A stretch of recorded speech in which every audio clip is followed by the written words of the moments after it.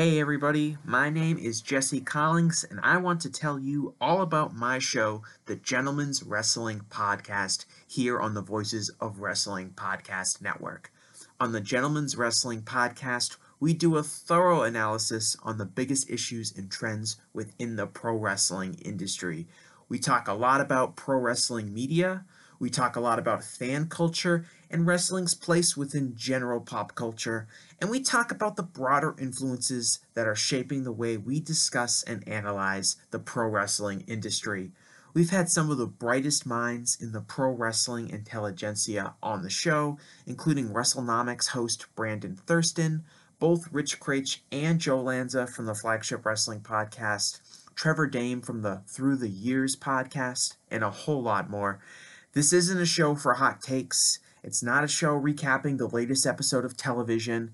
This is a show focusing on the biggest topics in pro wrestling and doing a deep dive on the real stories behind the surface level analysis you might find elsewhere.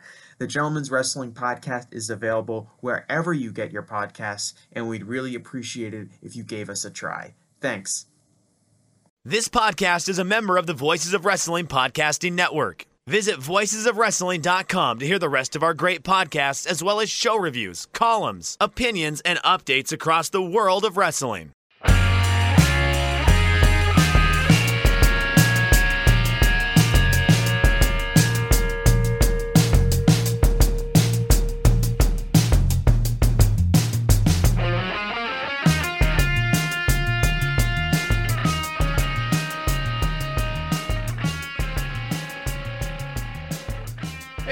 Do you like professional wrestling? Well, we like professional wrestling too. This is Shake Them Ropes. I am Jeff Hawkins. I am fully immersed in the wrestling bubble. He is Chris Novembrino.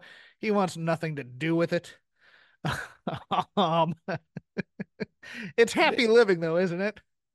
It's happy living. Oh, yeah. I mean, they always told me that ignorance was bliss, and I used to call them stupid. But now, no, they're right. It's great. I don't know what is going on generally, and I just get told about stuff, and I say things like, gee, that sounds bad, or oh wow, or oh man, that's gonna be neat.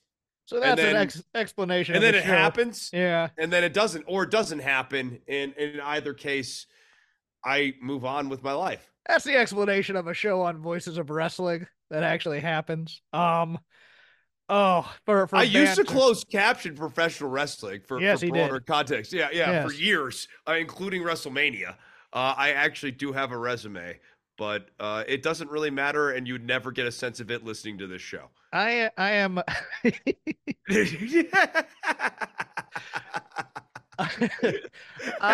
Oh god, I may clip that for our teaser that goes before other shows, just to see if we can get more of an audience that way. I'm rehabbing. I'm going to actual rehab for not the booze rehab, the physical rehab. I was just saying, are we both the programs now? No.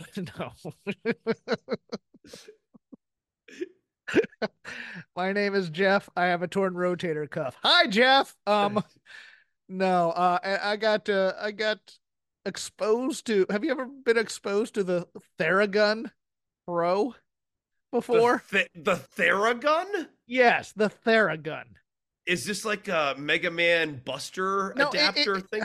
It looks like a space age laser gun, because it's just a triangle with a little attachment on, with a little ball that goes like really fast, and they use it to massage you, or athletes have it and stuff like that. I had never been exposed to one of these things before, and I got mocked by the guy doing it because it was painful to me. He goes, "You've never had a massage before?" I go, "No, I've never had a massage before." Not even in a relationship or whatever. I go, "No." I've been denied the touch of a woman for a very long time, sir. Next question. Well, even when I was in relationships, they weren't spend that much time with each other in some way. So I guess you have a point there, Chris. This is going to turn to therapy quicker than I thought. So let's move on. No, today on Shake Them Thoughts, Well, I just sneezed 12 times, so I'm now sick officially, I guess. It was just one of those things where I instantly have a cold. And I was going to talk about that, but I just mentioned it to you before the show, and then we talked about it, so I don't know. Well, and I'm What do you want to recovering from say being here? sick. I Okay, have nothing so interesting. no, I got something. So this morning I wake up and I am checking my email because I'm becoming more responsible. Which cat What? is that? That's Chesterfield. Get him the hell out of here. No, I'm not gonna get him the hell out of I here. hate cats. He's.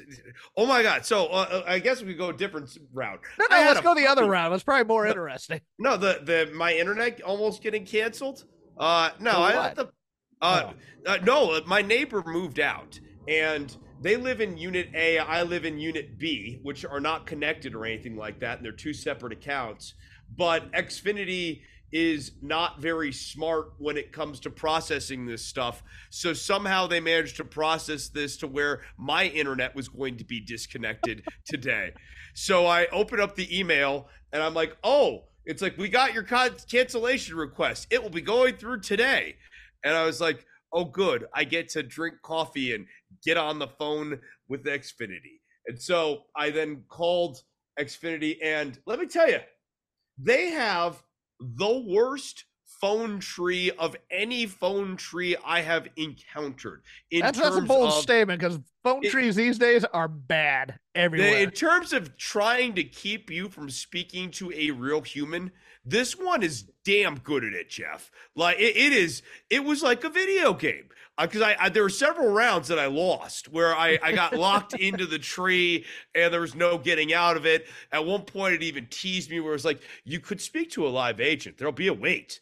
That wait will be 3 minutes. And I go, I'll wait. I will wait. And it goes, or we could do the text option. I'm going to text you right now this link. Please click the link. Or I can resolve this myself. So I was doing this song and dance in the phone tree for what seemed like 30-something minutes. Finally get on the line with the call center person, eventually after I master the phone tree. And of course, our call center person does not necessarily understand the acute nuances of American problems. For example, Jeffrey, I was informing this person that New Mexico is, in fact, a state in the United States of America and not, in fact, part of Mexico, and that I had not moved to Mexico, but that I was, in fact, in New Mexico. I'm on the lam, ma'am. I understand. Yeah. Oh, you're in Mexico. No, New Mexico. What's your name? Arkansas Dave Rudaba. No. I'm just like, what city? Albuquerque. It's the largest city in New Mexico, which is a state in the country of the United States. Say no more. No. So that was like 80 minutes of my life. Also, I had a puppy for like about a day, and let me tell you, anyone who ever tells me that 4 cats is a handful, I've had a puppy. I can't get off your jag now. I've now dealt with puppy poop and puppy pee and puppy drama, and one day. I'll take my 4 cats. I will take a puppy over cats, though. Hawkins, I will unleash multiple cats on you instead of a puppy. Well, if you're interested in Jeff Hawkins possibly going to war with the Voices of Wrestling flagship, this is the show for you this week. We've been a sleeper cell on this network since its inception. Joe Lanza needed to have a nemesis, and today the mask comes off, and it's Jeffrey Hawkins. Actually, I think I'm feuding with Rich because Rich and I disagree on one news item that I have here, and then they're plugging their live flagship tonight with, well, Dynamite wasn't a good show. I was like, I thought that Dynamite was pretty damn spectacular for the most part, or at least really good. We just like different things. Okay, great. Here we go. In the You're news, going for Rich. Then I'm gonna just, before you begin here, put Joe Lanza officially on notice. Okay, good. You're on notice, Joe. No, I'm not putting Rich on notice. I love Rich. Come on. But no. I'm not gonna play. You're gonna weenie out of this now. I'm probably gonna weenie out. Oh, okay. So you're gonna Mott and Bailey me and leave me in the moat. Pretty much. Here we go. Whatever. Lanza's still on notice. Okay, cool. I'll help. Wrestlers wrestlers deciding to talk about things that they can't really talk about, and then getting through with just gobbledygook. Will people please hire PR experts, please, or No, not say anything no, at all? no.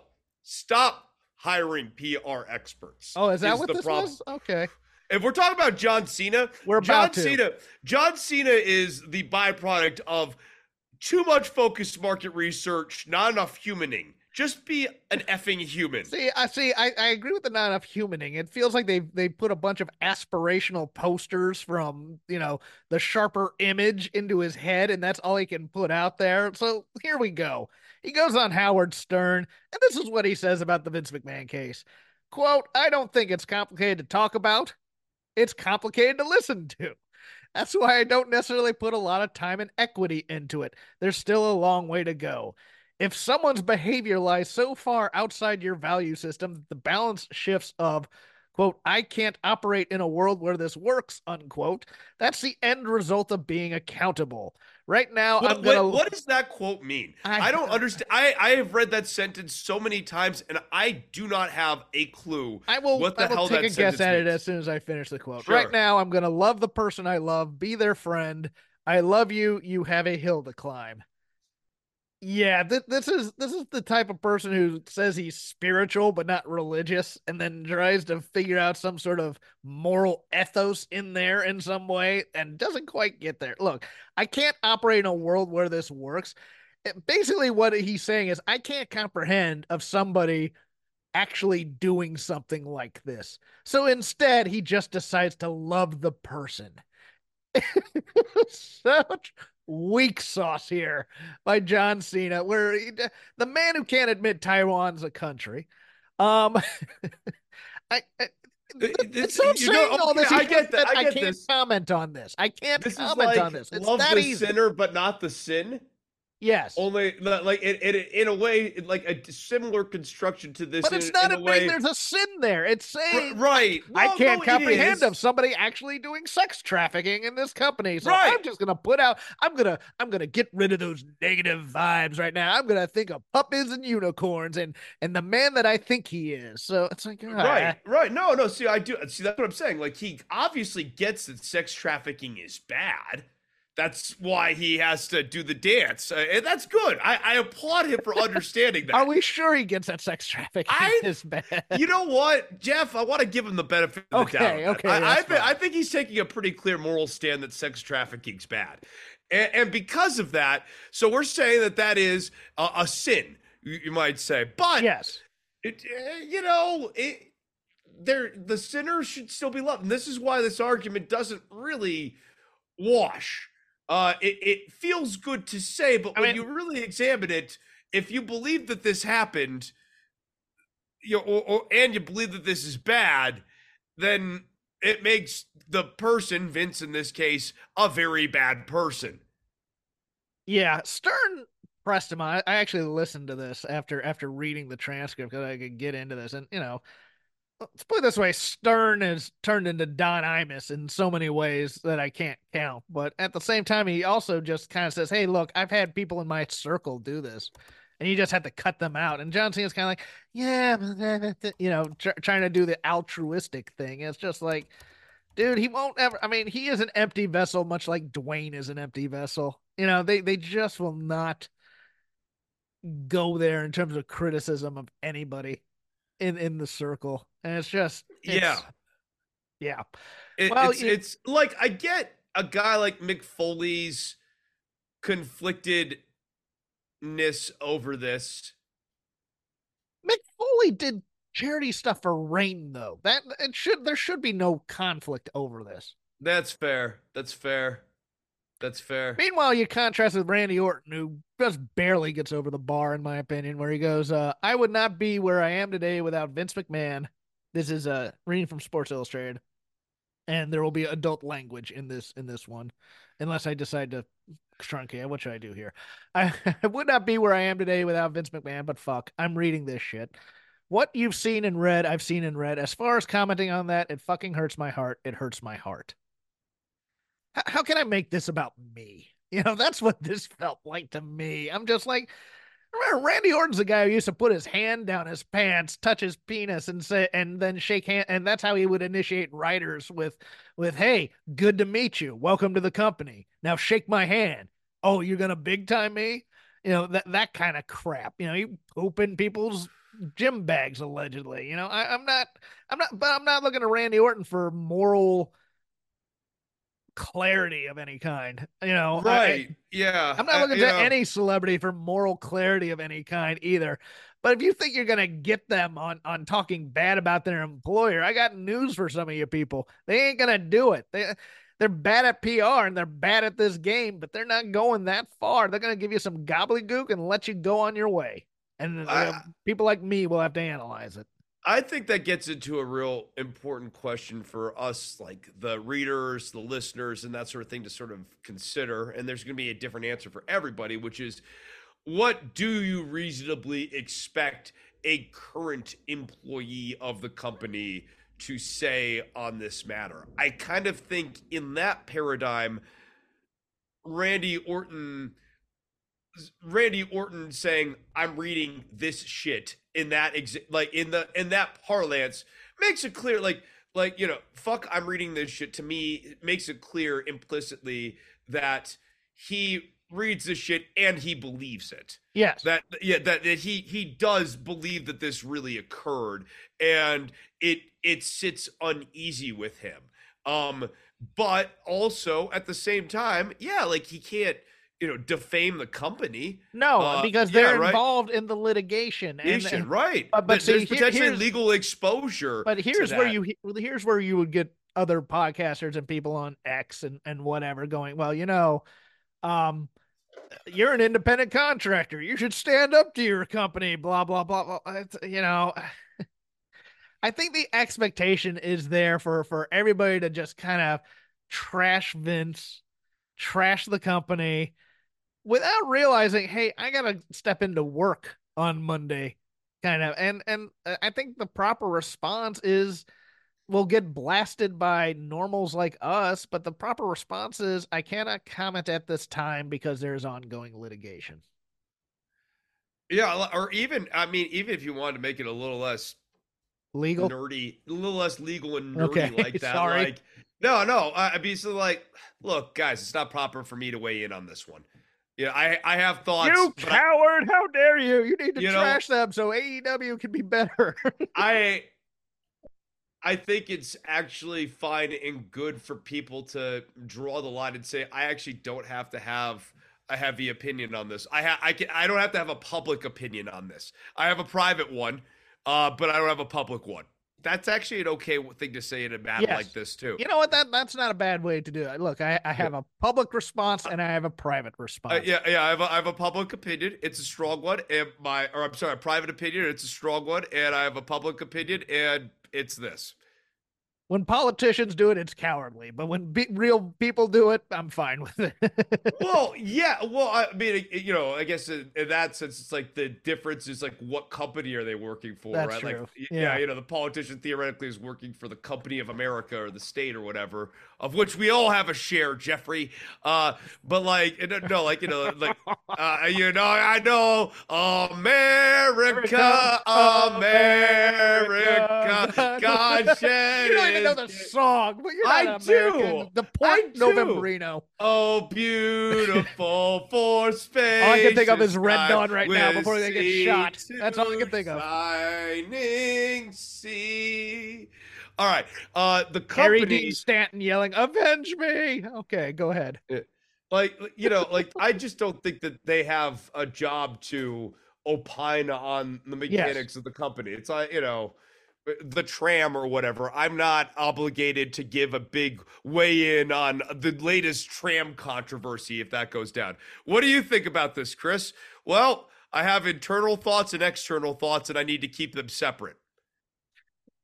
What does your tram think about what's going on in the Middle East right now, Chris? It's kind of like saying that. I get it. Moving on to actually, and this is where Rich and I differed a bit, and I'll explain this because usually what happens in the disc or in the Slack stays in the Slack, but hey, why not? Jen Pepperman, who we talked about last week, senior creative with WWE, has now joined AEW as vice president of creative content. Uh, let's just throw it all out there. She was poached by AEW, presumably as a Mercedes Monet whisperer in many ways. And potentially the new architect of whatever's going to go on in the women's division. Whatever goes on in the women's division. Yeah. And that's something they need. I like the hire a lot. And, I understand wrestling fans and the Grand Poobah is one of them. Hey, I just watch my wrestling for wrestling. I want good wrestling. I don't want television or drama or scripted stuff. And I get that. I get that. Well, then you'll be really excited because pretty much anything Peppermint will do will probably move us further away from black and white Tony Storm juxtaposed against an in-color opponent. I don't know. Look, people who are criticizing this have good concerns too, because they're afraid, okay, maybe Peppermint is a quote unquote system quarterback, so to speak. And maybe she was with WWE for almost 7 years. Maybe that's all she knows. And she comes from a soap opera world, which is also melodrama. And I understand those concerns, but there's a few things that, my co-host kind of from last night was discussing with me that have kind of been lingering in my head. And I'll tell you why. Okay. Why I think this is also a very good hire. Number one, the obvious. She has real television experience. She is a member, or she was a member of the Directors Guild. She's written, she knows acting, she knows writing. She has multiple facets of herself, and she could help coach those things in certain people that don't know anything about them. Like, for example, how to stage a backstage promo or something to that effect, Number two, and this was the part I balked on, but now I've softened my stance on this because I had writer brain when they said this. My buddy Paul Ace Fontaine, at Paul Ace Fontaine on X, he's like, it's really good to have a woman in the room writing for women. And writer Jeff goes, well, no, if you're a writer, you should be able to write for either sex. But realize this, does Tony Khan seem like the kind of person who has had very deep relationships with people as a billionaire son that could give a good perspective? I mean, women need someone that they could trust in the thing. And I think that's overall a good thing for a women's division to have. And, be it, even if she's I keep wanting to call her a Sasha whisperer, but it's a Mercedes whisperer.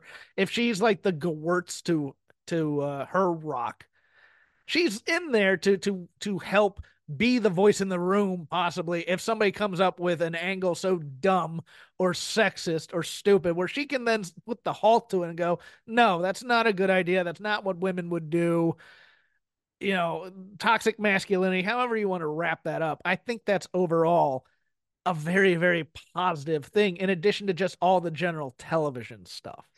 Yeah, I think her resume is a very strong resume. I mean, obviously, I made the soap opera joke last week, but I think that one of the benefits of coming from that type of writing background is understanding structure and actually having an organizing philosophy to this. That will, I think, flow downstream to better in-ring action in terms of the matches having more salience and relevance and being more engaging. And being honest right now with how they've been utilizing their women's roster and kind of how they have to utilize their women's roster, it's in the middle portion of the show. So sometimes you're going to need to do storytelling, change of pace sort of matches, these sorts of things to serve the needs of the show. I think that Peppermint will probably be very good at that. And I'm with you. I think that AEW has not had a lot of success writing good women's programs with men so far. They tried it with Kenny Omega. It wasn't compelling stuff. They've tried it with Tony Khan. I don't think it's been compelling stuff.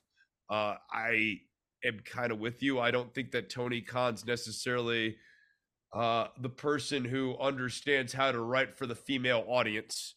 And he wouldn't be my first pick as the pen to write really, really good and realistic women dialogue. We're already So- failing the Bechdel test with with the Ruby Soho story. So I mean, Yeah. I mean, and look, I've talked to some people in WWE behind the scenes, and we saw certain wrestling personalities come out and say this was a great hire as well. I have not talked to a single person who had a bad thing to say about Jen Pepperman, and that's saying something because everybody kind of has that flaw in there. And look, if that happens in AEW, you'll probably hear about it because people leak all the time in both companies now. But it's one of those things where it's like I get the pushback from wrestling purists and stuff. And I also, even old school types who, I mean, this is kind of how I made friends in the company when the critics were saying, why do you need writers, etc. Back in the day, wrestlers could, had to learn on the fly and they had to learn how to cut a promo or else they weren't good wrestlers. Well, you got a lot of good, smooth wrestlers in AEW who have what I like to call the Ricochet problem.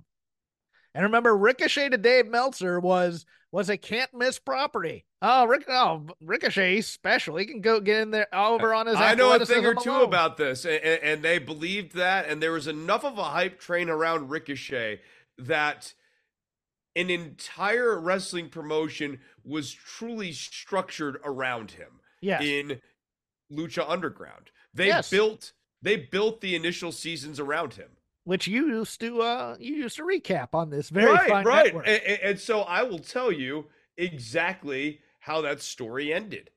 He was extremely compelling the first season, and then they handed him a microphone, and the shine started to sparkle off week after week. Every time Prince Puma picked up the microphone, you wish that he hadn't. I mean, it matters. Yeah, it does. It matters.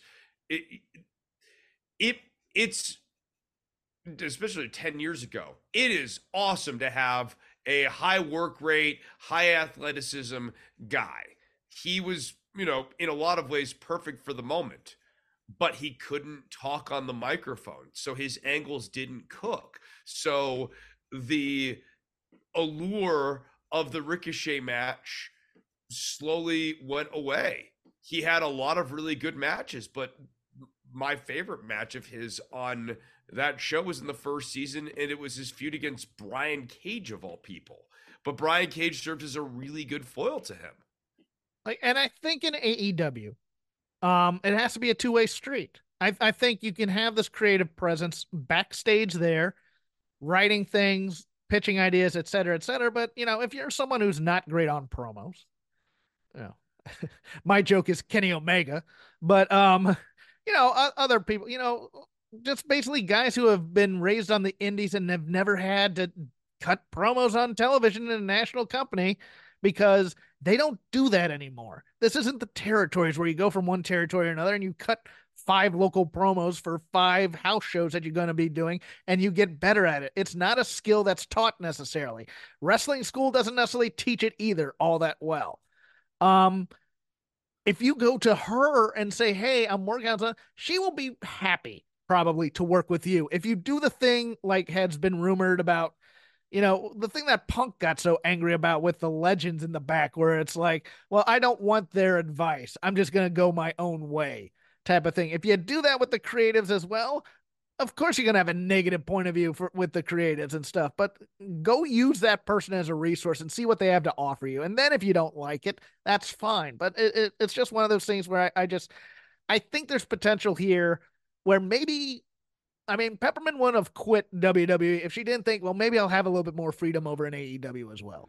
And I think I'm maybe all for a little bit more control by creative. Yeah. Like the idea that you have an organized creative, especially for the women's division, which, again, I know people want AEW to be a 50%,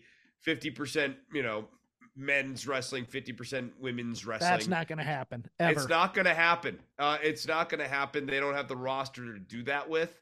I mean, I think if you assembled a perfect dream roster of women between both companies, that could be possible, but it's not possible with AEW's current roster. And it's not really, it's just not how they're ever going to use Dynamite. So with that understood, Peppermint needs to have a shorter, tighter program, and I think if it's better controlled and more contoured, that'd be good. Yeah. Speaking of empty vessels, old Dwayne The Rock announcing that his $7 Productions are working on a biopic of the Nature Boy Ric Flair, stating on Instagram, as a wild kid who grew up in the wild world of professional wrestling. God, I hate when he says that. I idolized the Nature Boy Ric Flair. He was one of my heroes, and once I broke into the wrestling business and began to spill my own sweat and blood in arenas across America, my reverence for Rick turned to great respect because I realized just how rare and almost impossible it is to truly disrupt the wrestling business and truly change the game, and that's exactly what Ric Flair did. But that's also what he did. That's also what The Rock did that too. Oh, that's so neat. Ric Flair had a relentless passion to be the greatest of all time, but with achieving that GOAT status, he also sacrificed it all and paid a heavy price and lived to tell the story. I've known Rick since I was 8 years old when he and my dad, Rocky Soulman Johnson, were wrestling together in the NWA, in parentheses, National Wrestling Alliance.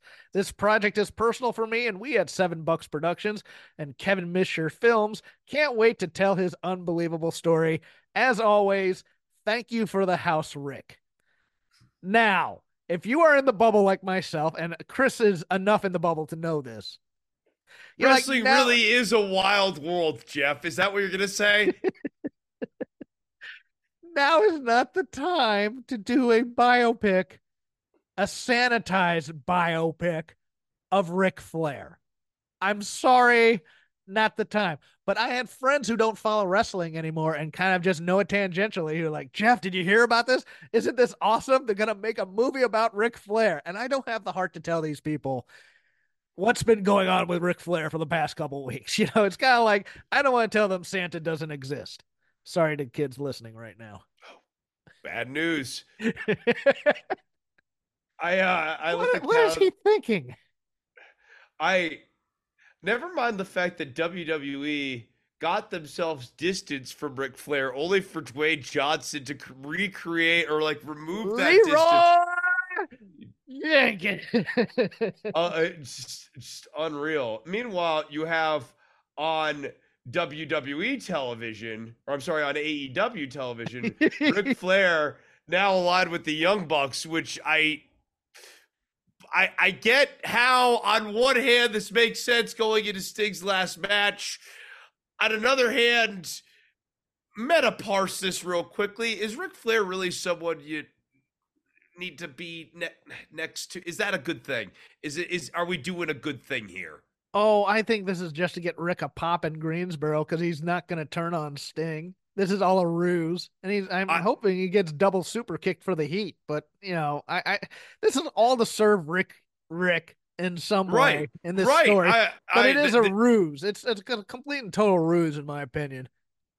Rick's gonna turn on the Young Bucks. He's the dirtiest player in the game. Like, yes. He does do a backstab, but it's on the Young Bucks. Yes, and he's gonna get cheered in Greensboro because remember that's where this is. Or it doesn't matter if he turns on Sting in Greensboro, he'll still get cheered there, and he'll probably get double super kicked or hit, or he's taking a bump in Greensboro. I'm telling you. He wants to take a bump for sure. Do you have thoughts on the movie though, Mr. Novembrino? I think. Get the guy who played him in the Iron Claw. That could be fun. No, it wouldn't. He sucked. That dude sucked. Well, I was going to try to think of someone who would be better to play Ric Flair. Actually, I think what would be fun is just get like Jack Black or something and put him in the nose. Just like a nose prosthetic. And, like Bradley Cooper and Maestro. yeah, like a really bad like beak nose thing, and that's Ric Flair. Jack Black with a beak. With a beak nose like thing. Like a Toucan Sam beak, like from a Fruit Loops commercial. like you know how Flair, especially like later on, his nose got really big. You know, Yes. like the man's largely nose at this point. And How I about think, just that? How about a nose with feet? oh my God, Ric Flair as played by an anthropomorphic nose, and it does Yes. all the Flair bumps and everything Yes. too. Like the Yes. nose climbs to the top ropes Yes. and like flops over. Uh, the nose puts like the Von Erichs in the figure four leg lock, like all these things. God, we're terrible people. I don't think so. and I like us more. ending the news, Brock Lesnar will not be in WWE 2K24 as a playable character, No way. but is involved in some of the story. So he is in the game. He is in the game. We're just not going to let people play him. There's been no official reasoning as to why this is. I assume he might be unlockable. There's been speculation that this is because he was signed, because he was singled out in the affidavit, but that's Yeah, he not, got unlocked on the affidavit, it seemed like. well, I think it's too far in production to have hidden him. That's the weird thing about this. Like everybody's saying this is because of that, but this might be a blessing in disguise in some ways. Yeah, no, I think that Brock was probably too woven into some of the other programming to do a full removal, but Yeah. deactivating him, I don't think was a bad idea. From the active roster, yeah, I assume it's for that reason, but that he was already in the game, and you're gonna, because it's celebrating 40 years of WrestleMania or whatever it is. You're gonna have to probably beat Brock in a match at some point in the storyline, but that's gonna be the extent of your usage of him, I believe. Yeah, I mean, TKO's got to kind of brace for impact depending on this Brock Lesnar thing of are they going to have to do like a Benoit level scrubbing of Lesnar-y stuff from storylines? That's going to hurt. That I mean, that would be. I don't think we get to Benoit territory because I mean we can't even get Vince out of all that.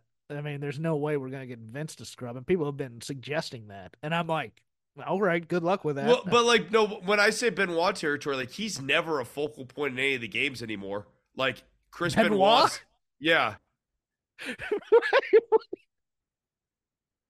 Well, he hasn't been alive for some time, Chris. Well, no, but what I'm saying is in like the historical WrestleMania, like yeah, look well, no. back, yeah, right. And He was that's historical for one WrestleMania, and that was it. And then you know we just yell Eddie at the top of our lungs so that people don't remember Chris Benoit at all. Right. So like I'm wondering, you know, if the Lesnar thing kind of gets off and like the stuff in the deposition is correct about Lesnar, you might have to end up doing something like that, like the breaking of the Undertaker's streak. Who's to say who did that? Anyone could have. Probably Edge.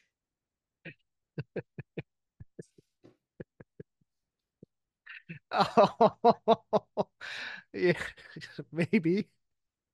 Maybe it was Nicholas, the guy who teamed with the kid who teamed with Braun Strowman to win the tag That's right. strap. Yeah. Oh, Yeah. I thought you were talking about Nick and Tom Mysterio. Oh, Nick and Tom Mysterio, yes. Yeah, Nicholas and Thomas Mysterio. Speaking of which, that's the end of our a news segment. Now for the lazy river of wrestling criticism. If you've never listened to this show, God help you, you've come into a good one. But whatever we watched or had time for this week, be it past or present, we'll get to it during this lazy river. But we usually start on the banks of the lazy river if there is a pay-per-view or what do they call it, ELP or what, EP? What? Whatever dumb corporate PLE. It's PLE. Thank you. It's not ELP. It's It's not, life. it's It's not, ELO. it's It's Jeff it's not Lynne. ELP. It's not Jeff, ELP. It's Jeff Lynne and the Electric Light Orchestra. No, premium live event, PLE. In Perth, Australia, actually named Elimination Chamber, Perth. Brock Lesnar, removed from this card, was planned to have a program with Dirty Dom Mysterio after the Royal Rumble. His plans nixed. Also nixed, rumored to have been nixed, was that the sixth woman in this women's elimination chamber was supposed to possibly be one Jade Cargill. Plans change.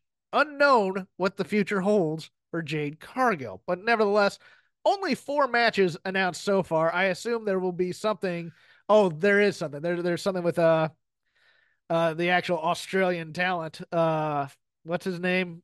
Kid with Grayson Waller. Grayson Waller. You have a Grayson Waller effect with Cody and Seth Rollins. But here goes. For the undisputed WWE Tag Team Championship, the Judgment Day of Finn Balor and Damian Priest taking on, I did not know they had a name, New Catch Republic of Pete Dunne and Tyler Bate. The New Catch Republic. I had no. That is news to me. We can't use British strong style anymore because Trent Seven is nowhere to be found. Fair.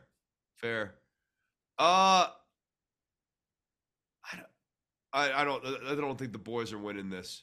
No, I don't either. I think it's possibly even gonna be murdered. I think it'll be a good match for about like 7 minutes, and then it's just gonna become the Judgment Day being Judgment Day pins Bate.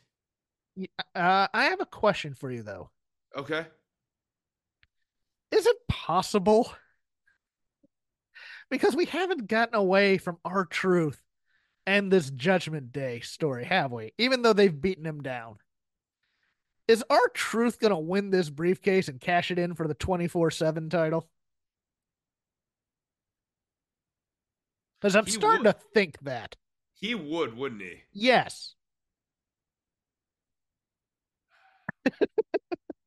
Just to screw over any piece of tension or realism in this story, it's going to turn out to have a comedy ending, isn't it?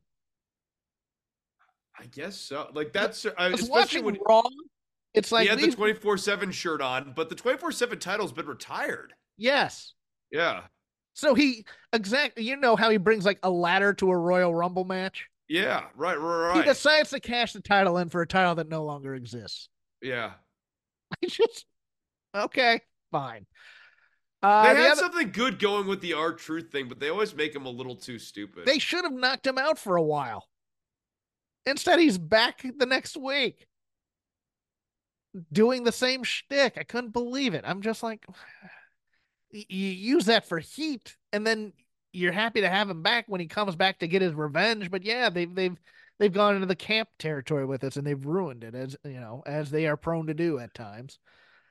For the women's world title, Rhea Ripley versus Nia Jax. Now, Nia's losing. Yeah. I did like that she destroyed all the people in the Elimination Chamber. Yeah, I thought that was really good. It was actually a very well-written promo on Raw.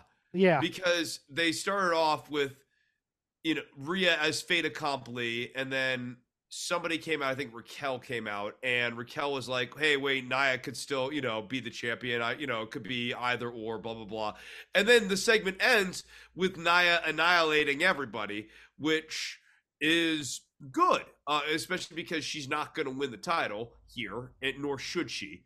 And I thought that was a good way to make the challenger look strong, but not at the expense of the champion going into the title match. Yeah, Rhea Ripley's winning this. I think Nia Jax may appear in the women's elimination chamber later. Maybe not as a contestant or a participant, but as someone to beat down on some people and possibly, I'll just say it. I think maybe Nia gets into the elimination chamber. Maybe not, and maybe Jade Cargo comes in and makes the save and gets rid of Nia so that the match continues. Something like that. It feels like Jade and Bianca are going to be put up against Asuka and Io, and this is possibly a way to get that program started on the road to WrestleMania. So we'll see. Bianca is a very good way of covering up Cargill's weaknesses. I agree, and I think that's the whole point. So we'll get to the Elimination Chamber for the women's world title at WrestleMania. Becky Lynch versus Bianca Belair versus Liv Morgan versus Tiffany Stratton versus Naomi versus the returning Raquel Rodriguez. Boy, was that Battle Royal bad. But it got its job done. It got Raquel Rodriguez over. She got huge pop in Anaheim.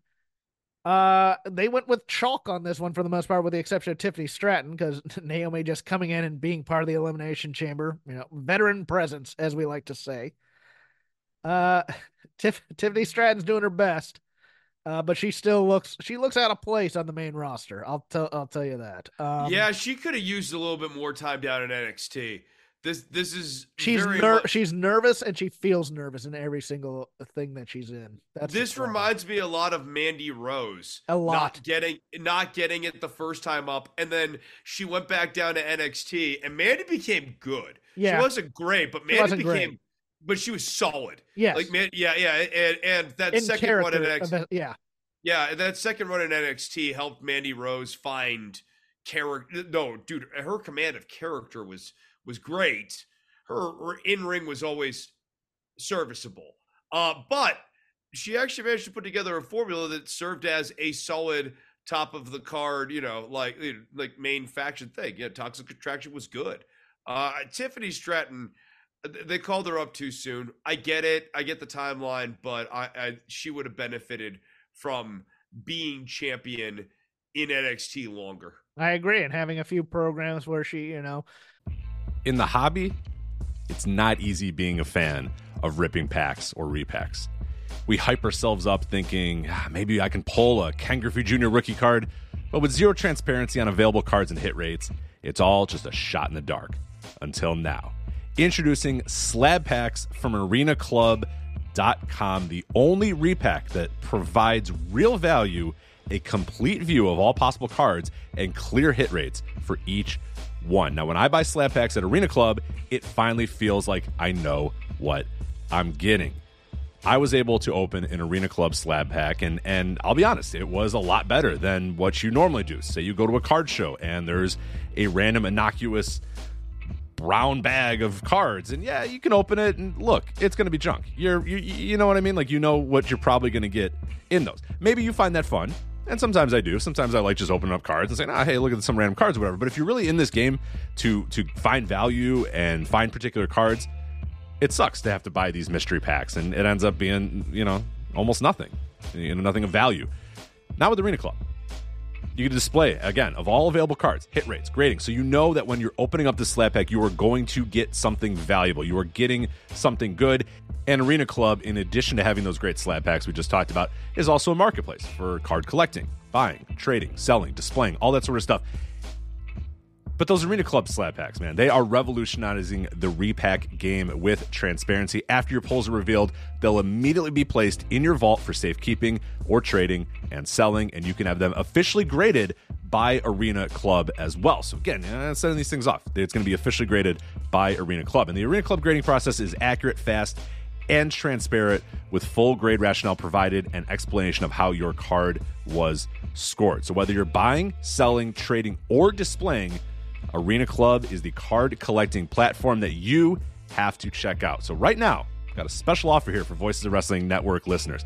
You can get 10% off of your first purchase by going to arenaclub.com/VOWnet. Again, that's arenaclub.com/VOWnet. Now, that's a crazy offer. That's 10% off a $400 slab pack. $40 off right there. 10% off your first purchase. No matter what that purchase is, 10% off. Again, that's arenaclub.com/VOWnet. arenaclub.com/VOWnet for 10% off your first purchase on Arena Club. And we thank them for sponsoring the Voices of Wrestling Podcast Network. Our bodies come in different shapes and sizes, so doesn't it make sense that our weight loss plans should too? That's the beauty of Noom. They build a personal plan that factors in dietary restrictions, medical issues, and other personal needs so your plan works for you. Noom doesn't restrict or shame when you want to treat yourself. Their flexible program focuses on progress instead of perfection. You don't have to give up carbs or anything. And with their daily lessons, you can learn something new about your food choices every day. After just a few days of using the app, I learned how to recognize cues for overeating and how to choose the right foods to feel full. Stay focused on what's important to you with Noom's psychology and biology-based approach. Sign up for your trial today at Noom.com. That's Noom.com. And check out Noom's first ever cookbook, The Noom Kitchen, for 100 healthy and delicious recipes to promote better living. Available to buy now wherever books are sold. Gave championship, a little bit of like the Flair style champion more than just I'm holding the title type of champion. Yep. Does anybody other than Becky Lynch have a shot at this? Because there's been some rumblings that Liv Morgan might be able to finish her story with Rhea, and I'm saying there's no way in hell that happens. Yeah, no, it's Becky. It's Becky. It's Yeah. Becky. Yeah. And for the men, a good match, I think, for the most part. Drew McIntyre versus Randy Orton versus Bobby Lashley versus LA Knight versus Kevin Owens versus Logan Paul. I am excited to see Logan Paul in the Elimination Chamber. I'm gonna say this. This is a stunt show match, and Logan Paul will be up for doing stunts. I get it. LA Knight to me is the weak link in here, but he's not bad. It's just not a match that favors the LA Knight No. like thing. Yeah, there's Yeah. And nobody believes that LA Knight's gonna win this thing. No. I mean, that's honestly one of the big problems with this Elimination Chamber is that like a lot of these guys, they've really ran the tread off the tires on this. You don't think that Orton, Lashley, or Knight, or even Owens at this point Wants a match with Seth Rollins either. Rollins. Yeah, right. Yeah, that's the other thing is that none of them have any built in with Seth Rollins. So this has got to be a vehicle to get to Drew McIntyre. Yeah, I just I'm not. Yeah, right. It's Drew and nothing, and then enjoy the show. I guess kids. it's Drew, and then I guess Logan. If you wanted to have a true dark horse, because the Logan Seth Rollins chemistry was good, but like those are the only two actual stories. We've already had Rollins and Logan at WrestleMania, right? Though, so. Right, and we've already done like Owens and Rollins, and we've done Orton and Rollins, and Lashley and Rollins is a match that no one's clamoring for, and LA Knight versus Rollins means nothing. And this is not to diminish Drew McIntyre, who continues to be he's fantastic. awesome. He's so good. Yeah, so that's all I have for that. That'll be on at 2 a.m, Saturday morning my time. Not waking up to watch that live. I'll get to it when I get to it. So now, anywhere else in the lazy river, WWE, AEW, classic wrestling, what have you, Chris, I will let you begin. All right. Let's begin with what I thought was a pretty entertaining little episode of Dynamite. Yes. I think that it was well paced. The opening match here was, I think that AEW has been relying a little bit too much on time limity stuff recently, and they don't do a good job with not giving the game away with it. But that being said, FTR versus Blackpool Combat Club was a really good match. Problem was just when the timekeeper keeps saying the times, I know they do it sometimes, but on the times when they want to have a time finish, be like the resolution, they always say it louder and they make it more, it becomes a Chekhov's gun. I think that it would be better if the timekeeper forgot to announce it in the final 5 minutes and we didn't realize that time was running out. Or if they've always been announcing it and then it never came into play until this time right now. But I mean, they don't have a lot of 15-minute matches in AEW. They don't, and they should have more of those too. No. They should have more. I don't want more 15-minute matches in AEW.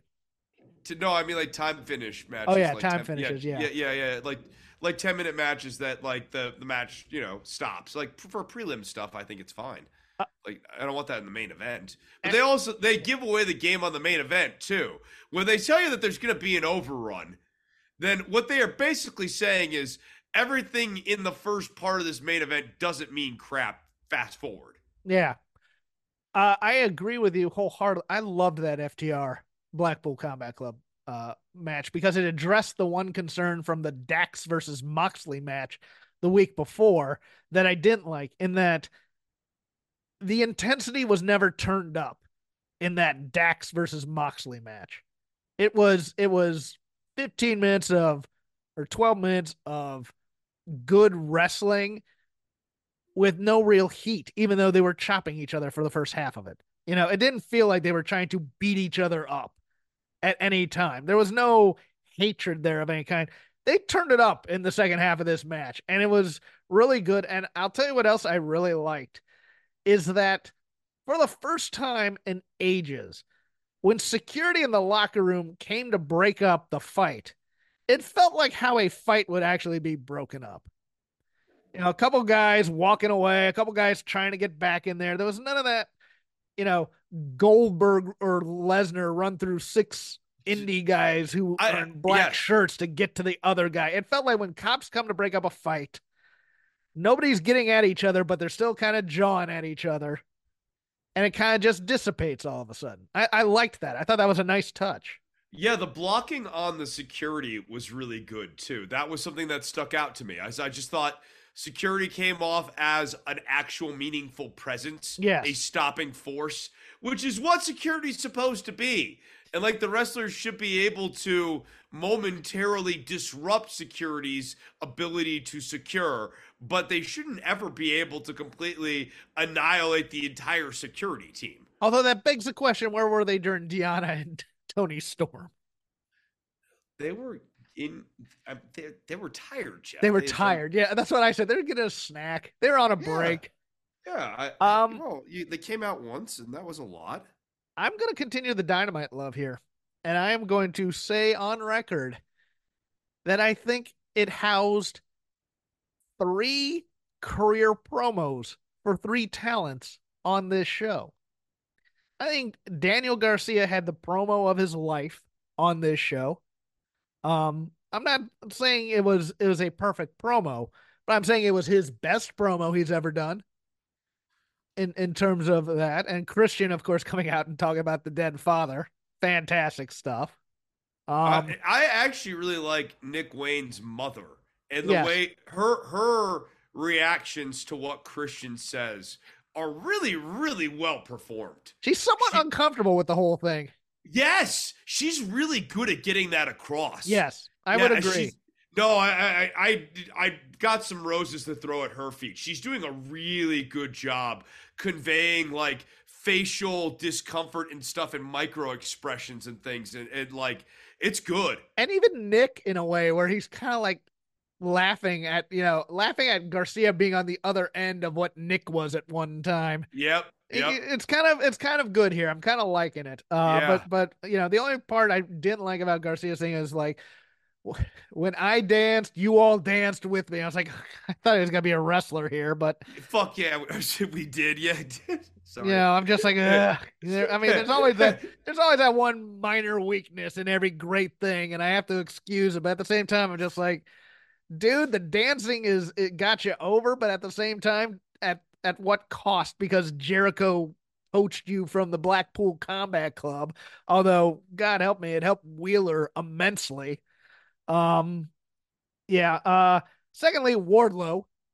Also, again, a little bit of a poison pill in this thing where he's talking about office politics of never getting a world title shot, but him running down Punk without mentioning Punk, running down MJF, and running down, I believe, Hangman. Wardlow came out here and cut the promo. I've been waiting for him to cut for quite some time, and I kind of liked it. My only note on the Wardlow promo is that he needs to also be, especially as a heel, he should really hate the fans for liking MJF because MJF tormented him. Yes. Like he, part of why he should have contempt for the fans is you cheer him. He enslaved me and you basically took advantage of the fact that I'm poor and that I needed to support my family. And you guys still cheer him. Don't boo me, boo yourselves, boo you. I need him to have a little bit more disdain. I thought it was the promo of his career. Absolutely. It's certainly the promo that people have been waiting for him to kind of show up with. I still have this Undisputed Era Mach 2 stuff really is incoherent and loosey-goosey. Wardlow's relationship with all of this feels confused. Yeah, I'm not saying it would have been better with Adam Cole out there, but I didn't understand. did Adam Cole say Wardlow go out and say this? Did Adam Cole know that Wardlow was going to go out and give a promo like this, like in kayfabe? You know? Yeah, no, I'm feeling it, and I'm gonna throw this out here, and I want to see what you think about this. I think that might have been the best promo of Sting's career. I have watched a lot of Sting. I've watched him from UWF to now. I've watched him on WCW and NWA. Those types of things. They were kind of vapid and dumb and whatever. TNA Joker Sting was kind of fun. But this one where he's being pensive, he knows he's at the end of the road. He's the old gunfighter sitting at the bar. I compared to John Wayne in The Shootist. And, he's talking about his father who just passed, and he's looking in the camera, and he keeps derivatively referring to Matthew and Nicholas as Bucks. I loved this promo from Sting. I thought it was a level of depth I haven't seen in a Sting promo in a long, long time. I liked Main Event Mafia Sting, but I don't think he ever got to this level. I thought this was great. It was a really good promo. It's just But Sting's a notoriously bad promo, so it's one of those things where maybe I'm grading on a curve and saying it's the best one I've seen him do. I don't know. Maybe I'm forgetting one. Maybe he did one when he was like teaming with the Dudes with Attitudes or something like that. Maybe I'm forgetting something. Trucker Norman, I really like you. It's going to shock the world because he is the shock master. Yeah, Sting. Epaulet Sting, underrated look, though. I really like where he's dressed like he's going into a battle in the 18th century. I really. Or actually, it looks like Cody Rhodes does now. Yeah, I was going to say, Cody Rhodes basically does like that era Sting. Yeah. In a lot of ways. In many ways. Now that I think about it, he's Sting from 1990 or something. 1990, yeah. There's a lot of homage to Sting. I agree with you. I thought that Sting doing the down promo, it works because it's the end of his career. I love the resolution too. Like, he's resolute, and this is a resolution of his career. I think that's a strong thing. Which is amazing on a show with Ric Flair, who used to be the best promo in the business, coming in there with marbles and I'm not respected anymore. Bucks. It's sad, just sad. And I wish he wouldn't go. I mean, of course, dressing like a couch in the 70s. It's just, what's he doing? He dresses like a grandpa pimp. Grandpa pimp. Your turn, sir. All right.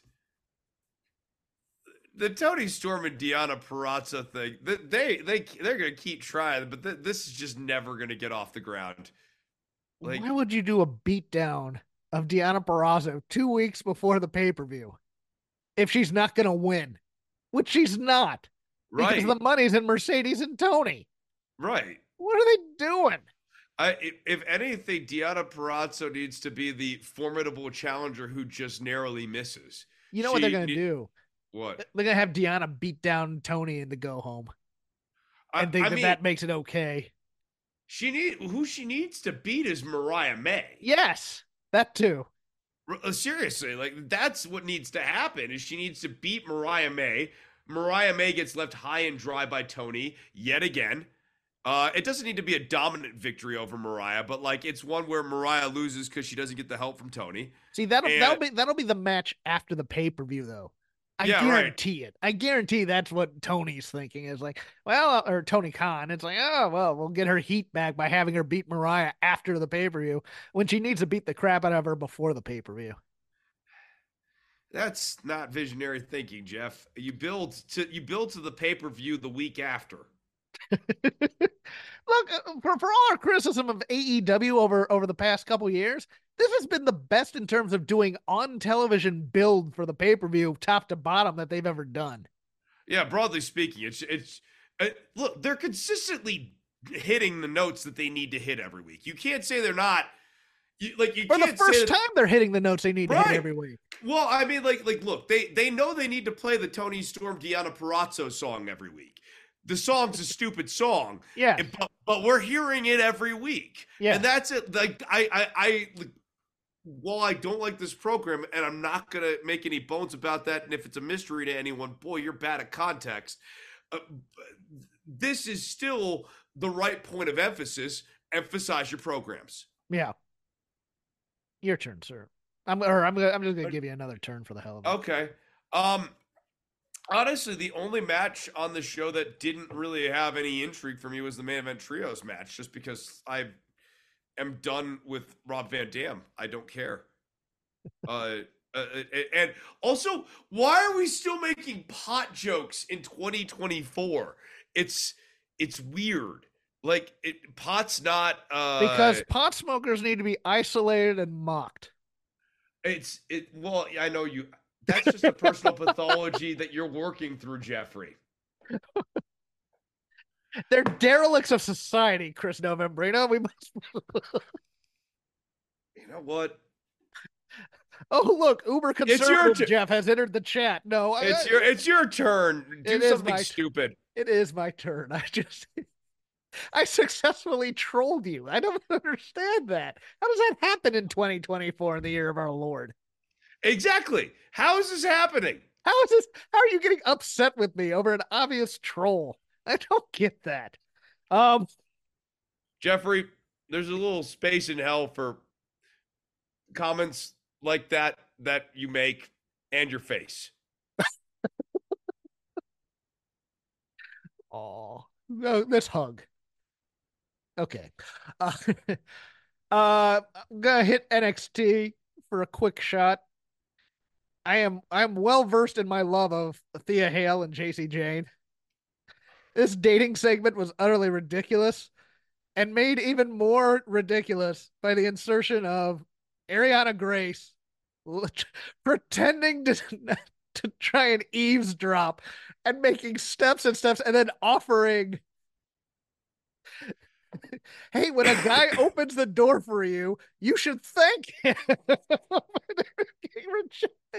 Basic bourgeois values are now played for camp, but I like all these people, and if Ariana Grace can improve in ring, I can't wait for her to be the heir apparent to Chelsea Green, because I think she's very good at playing this flaky type of character. But look, Thea and JC were fantastic in it too. Jasmine Nix, the former Jade Gentile, I think her name was. I'm not there yet with her, but it looks like they're just going to redo Pretty Deadly, or what was their name? Toxic Attraction. Toxic Attraction.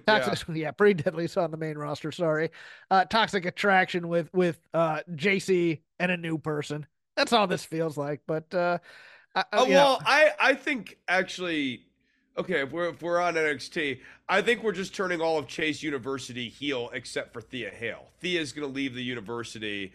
And the U. Oh, so you think Chase U has become corrupted by JC's dirty money? I mean, it's not just the dirty money. I think moral turpitude has seeped in.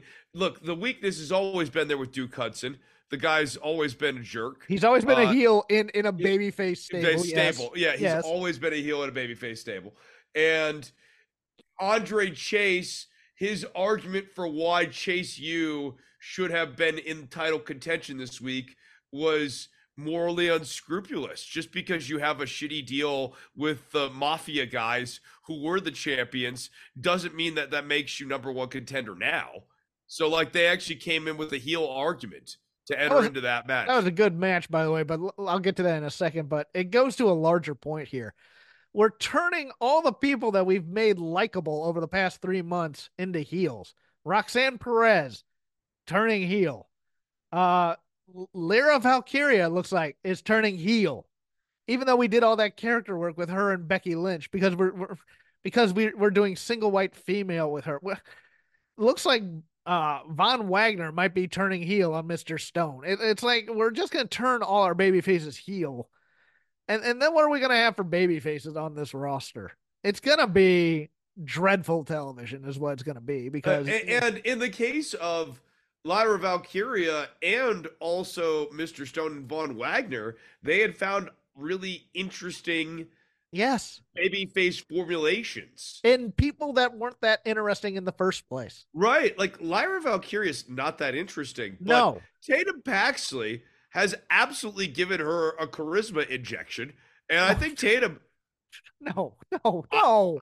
I think Tatum's good. I think Tatum's good in a role. Wait, did you really? Are you serious now? Because I thought we were saying that this Tatum Paxley thing was ruining the work we did with Lyra. With Lyra as a baby, yes. I mean, she was doing the bird crap before Becky Lynch came in. Right, I know that wasn't great. No, but now we're gonna have her siding with Tatum Paxley.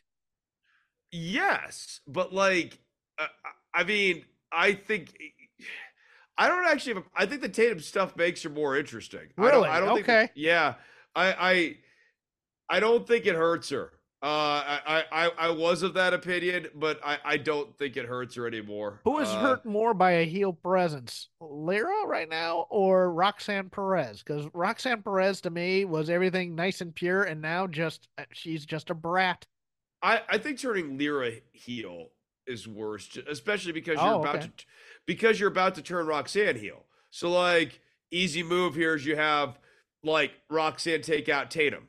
Like Tatum doesn't not work as a babyface. Like she could just be like Lyra's crazy friend. Turn the metaphor babyface.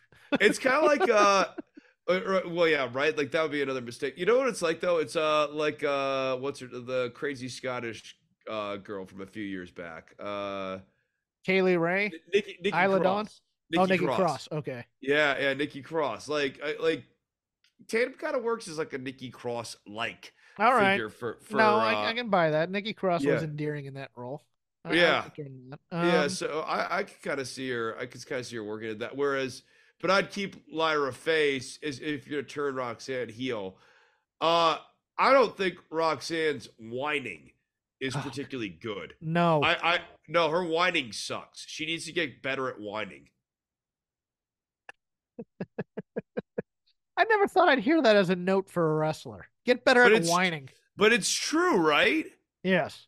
Like she's supposed to be a whiny character. Yeah, and what she's doing is she looks like she's having a temper tantrum in her own mind.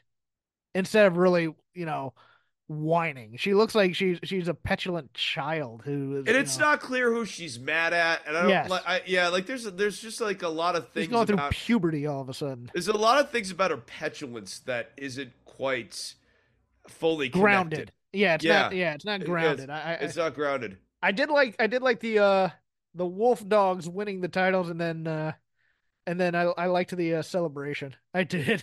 Oh yeah, the Wolf Dogs are great. And to answer your other question, I think that Von Wagner, the whole joy of Von Wagner is him as a baby face. Yes. Like there's something really endearing about this lunky baby face who he might not be the smartest guy in the world, but he's strong and he's got a big heart. You know what it is? It's casting against type, because that guy's always going to be a heel in most federations. The guy who looks a little weird, he's big, he's lumbering, he's Mongo.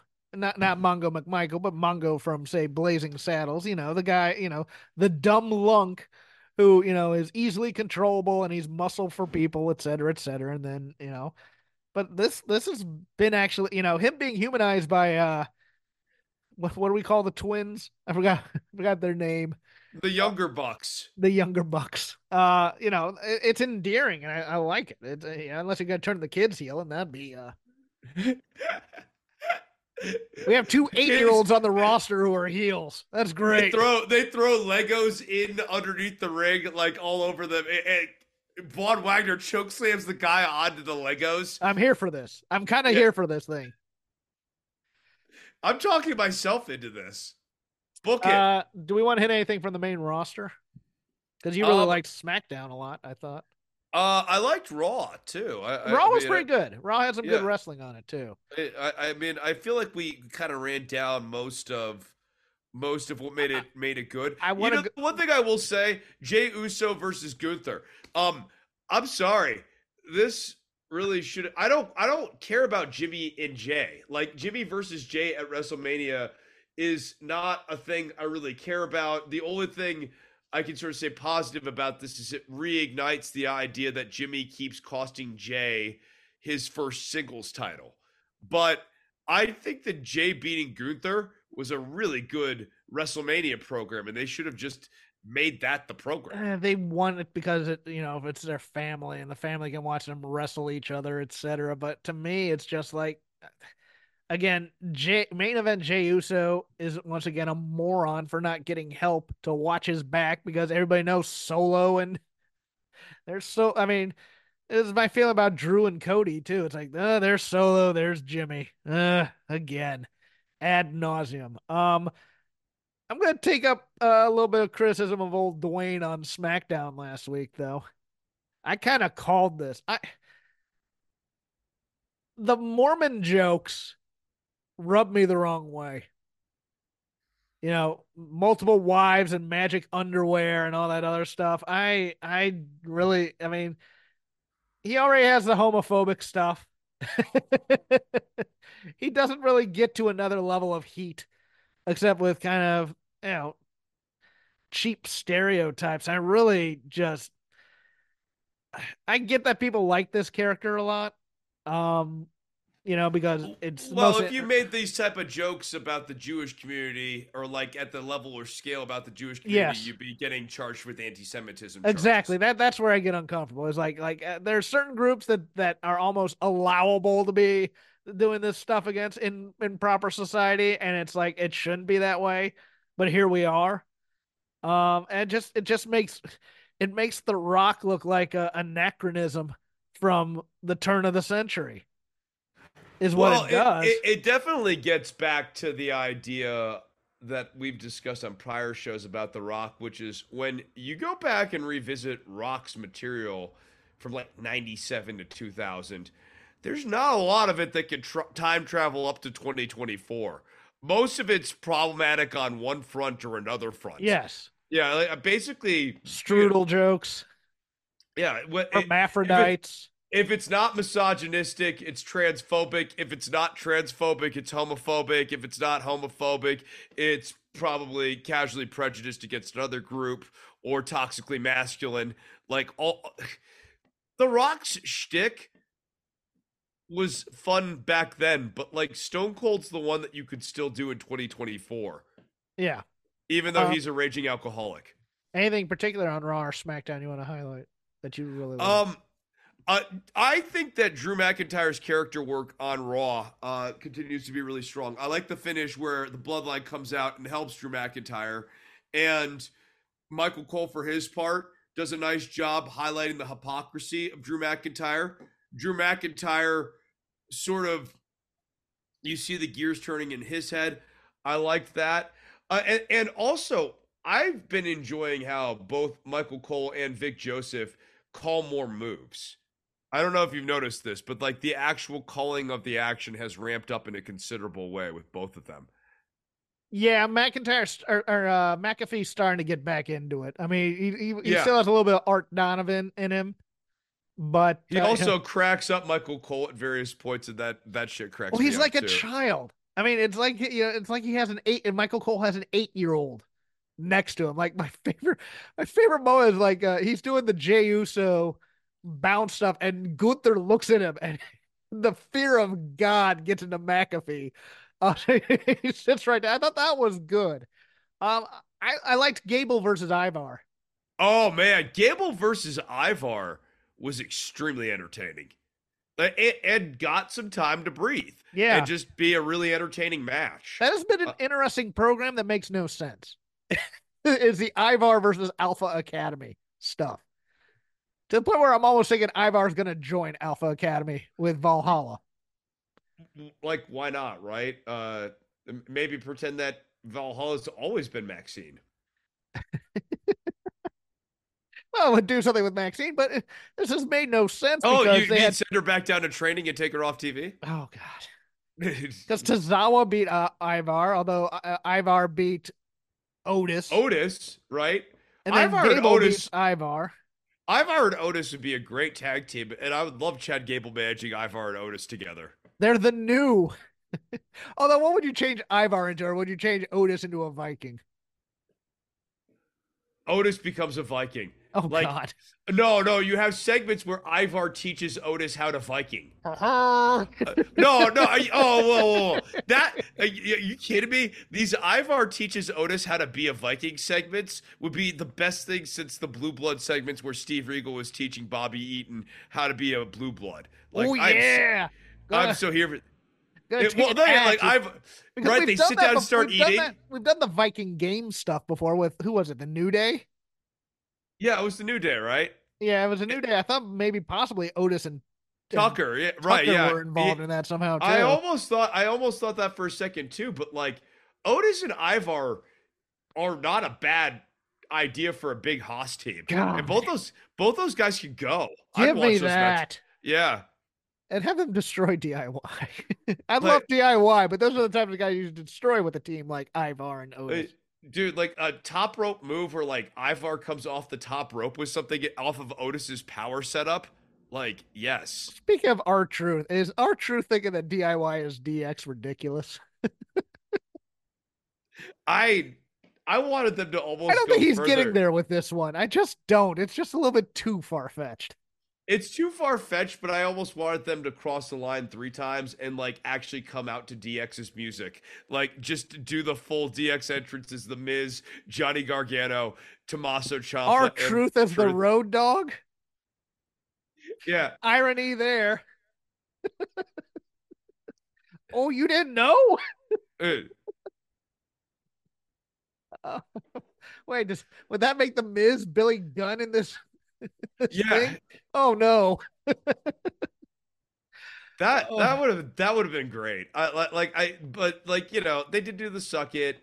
Yeah. I think the DIY, you know, the DX thing was like a funny one-off. I would have had them go all the way with it and actually especially since the match didn't matter, just to have them actually be DX for like one night for no effing reason, because like that's been everything with R-Truth has been just a series of non sequiturs. So like I don't know. I'm kind of like here for it being like for him being a bit of a goofy vortex sometimes. I thought there was going to be a tag match of some kind with Bayley and Dakota versus Io versus Kyrie and that was Asuka. The idea last week, right?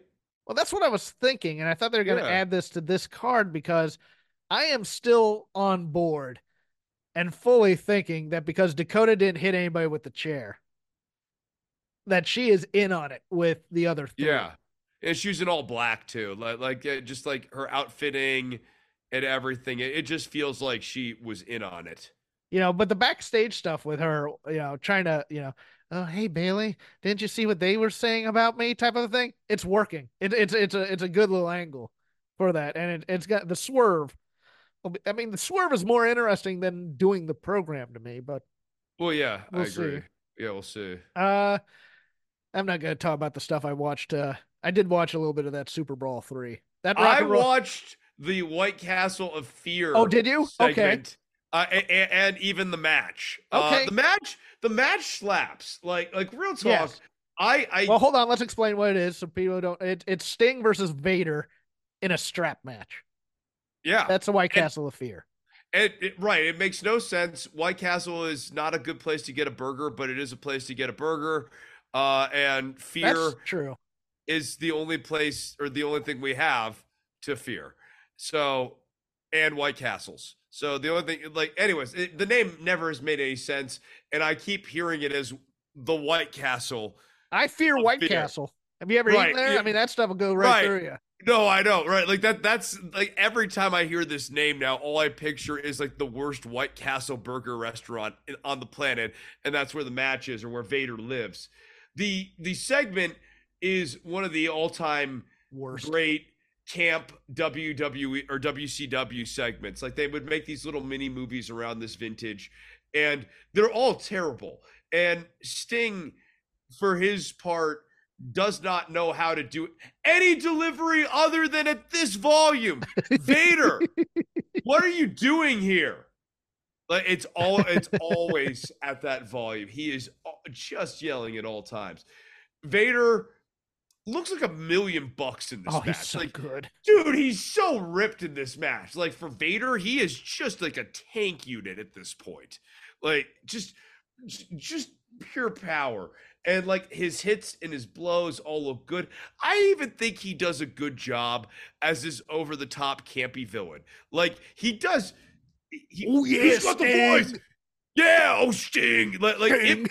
Yeah, Sting. Yeah. Like I mean, but I like when he, like will be like more of like the I've gone on seven continents, defended the belt. Like I like when he gets into that mode too. Vader rules. That's not a hot take coming from me, but this match, it's great. Yeah, strap might be a little too short, but I think they figure out a way to work around it. There's only a few points where it seems like maybe if they had a few extra feet, that the certain spots would look a little bit better. But I think this match is really good, minus the convoluted rules. Yes. Yeah, if anyone touches you, then that breaks the count up. I think that's stupid. The touching turnbuckles thing in a strap match is the worst. Yeah. Just put them together and do it. And we warned about this during the dog collar matches, like in AEW. We were hoping that they weren't going to be that kind of thing. I watched Rock and Roll Express versus Heavenly Bodies from this show. And this match is awesome. And it's everything that, I remember watching it originally in, I believe, 93. It's either 92 or 93. I feel like I remember this match. Is Dr. Tom like notably ripped in this match? He's pretty ripped. This is still when it's him and Stan Lane. Yeah, because there's one Heavenly Bodies match where I'm like, geez Louise, when did Dr. Tom get that ripped? Like, yeah. But it's everything I loved about professional wrestling as a kid. And the Rock and Roll were a little bit older, but they were still fantastic, and they still had it. And this was the deal that they were making at the time, because they were with Smoky Mountain, because it was Watts, and Watts had been fired before the show. But classic Cornette ends up in the ring, takes a bump. It's just it soothes my nostalgia bug after watching that NXT, which I really didn't like all that much this week. So I told you I'm turning on Super Brawl. I got one other note. 3 or 2. I can't remember which. Ilya Dragunov is one of my favorite champions in a very, very long time. Really? And more than Samoa Joe? Samoa Joe's up there too. I think, look, if Joe didn't have like transitional champion vibes energy, he would be right up there with Dragunov. Although Joe's a very, very strong, I think very highly of Joe, but I think Dragunov, the new wrinkle here, like you could go the red contacts are goofy. I think the whole idea that Dragunov keeps himself entertained and engaged by mentally breaking his opponents, I think it's awesome. Mental warfare. Ilya Dragunov is, because he started doing this with the Trick and Mellow stuff. Yep. And that he's always playing around a little bit with reality, and even when he's telling the truth, he likes to keep you he'll tell you the truth, but in a way to keep you on edge, to make you think that he's lying. And I like that he uses the truth as a form of deception, and like that he's just really trying to mentally break his opponents. I think they need to play up that aspect a little bit more, because I don't think it's coming across necessarily. I think it's just coming off as Ilya being a little weird. Yes, right. That right now, I don't think they've done a good enough job connecting the dots on the hugging Baron Corbin moment, the hugging Trick Williams moment. I think it will come across when he hugs Carmelo. I think Carmelo is actually a perfect foil for him to truly psychologically break. Well, because they're both playing games. Right. And Carmelo's going to get outplayed. Yes. Yeah. So that'll work too. That's a good place to end. Then shake them ropes. You can follow me on Elon Musk's X, formerly known as Twitter, @CrapGame13. I tweet about wrestling, arcane references, bad jokes. Today's National Chili Day. Chili shouldn't have beans. I stand by this. Chris is on Instagram at DOCTOR. It should be green or red. DOCTOR_NOV. And just follow the show at Shake Them Ropes. We are part of the Voices of Wrestling Podcasting Network. Podcast for all your niche loves of wrestling. Gentlemen's Wrestling Podcast. Good, Bad, the Hungy. I'm thinking of various ones I haven't put over there, but of course, there's always the flagship with Rich and Joe, who we just started a war with. And classic archival episodes of Stipulation and Lucha of the Hidden Temple to go back and revisit. If you can't, I think they might be on the feed. I don't know. I don't know. Maybe. Yeah. Do you think Rich?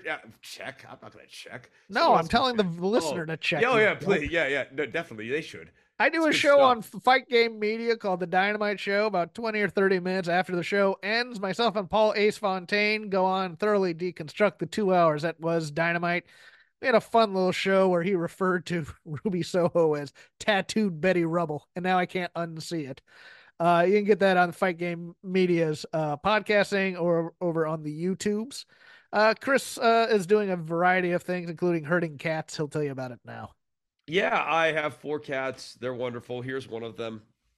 Oh, hello, Hazy. Hazy wants you to get guitar lessons from Dad, and you can do that by going onto the Instagram and what is that?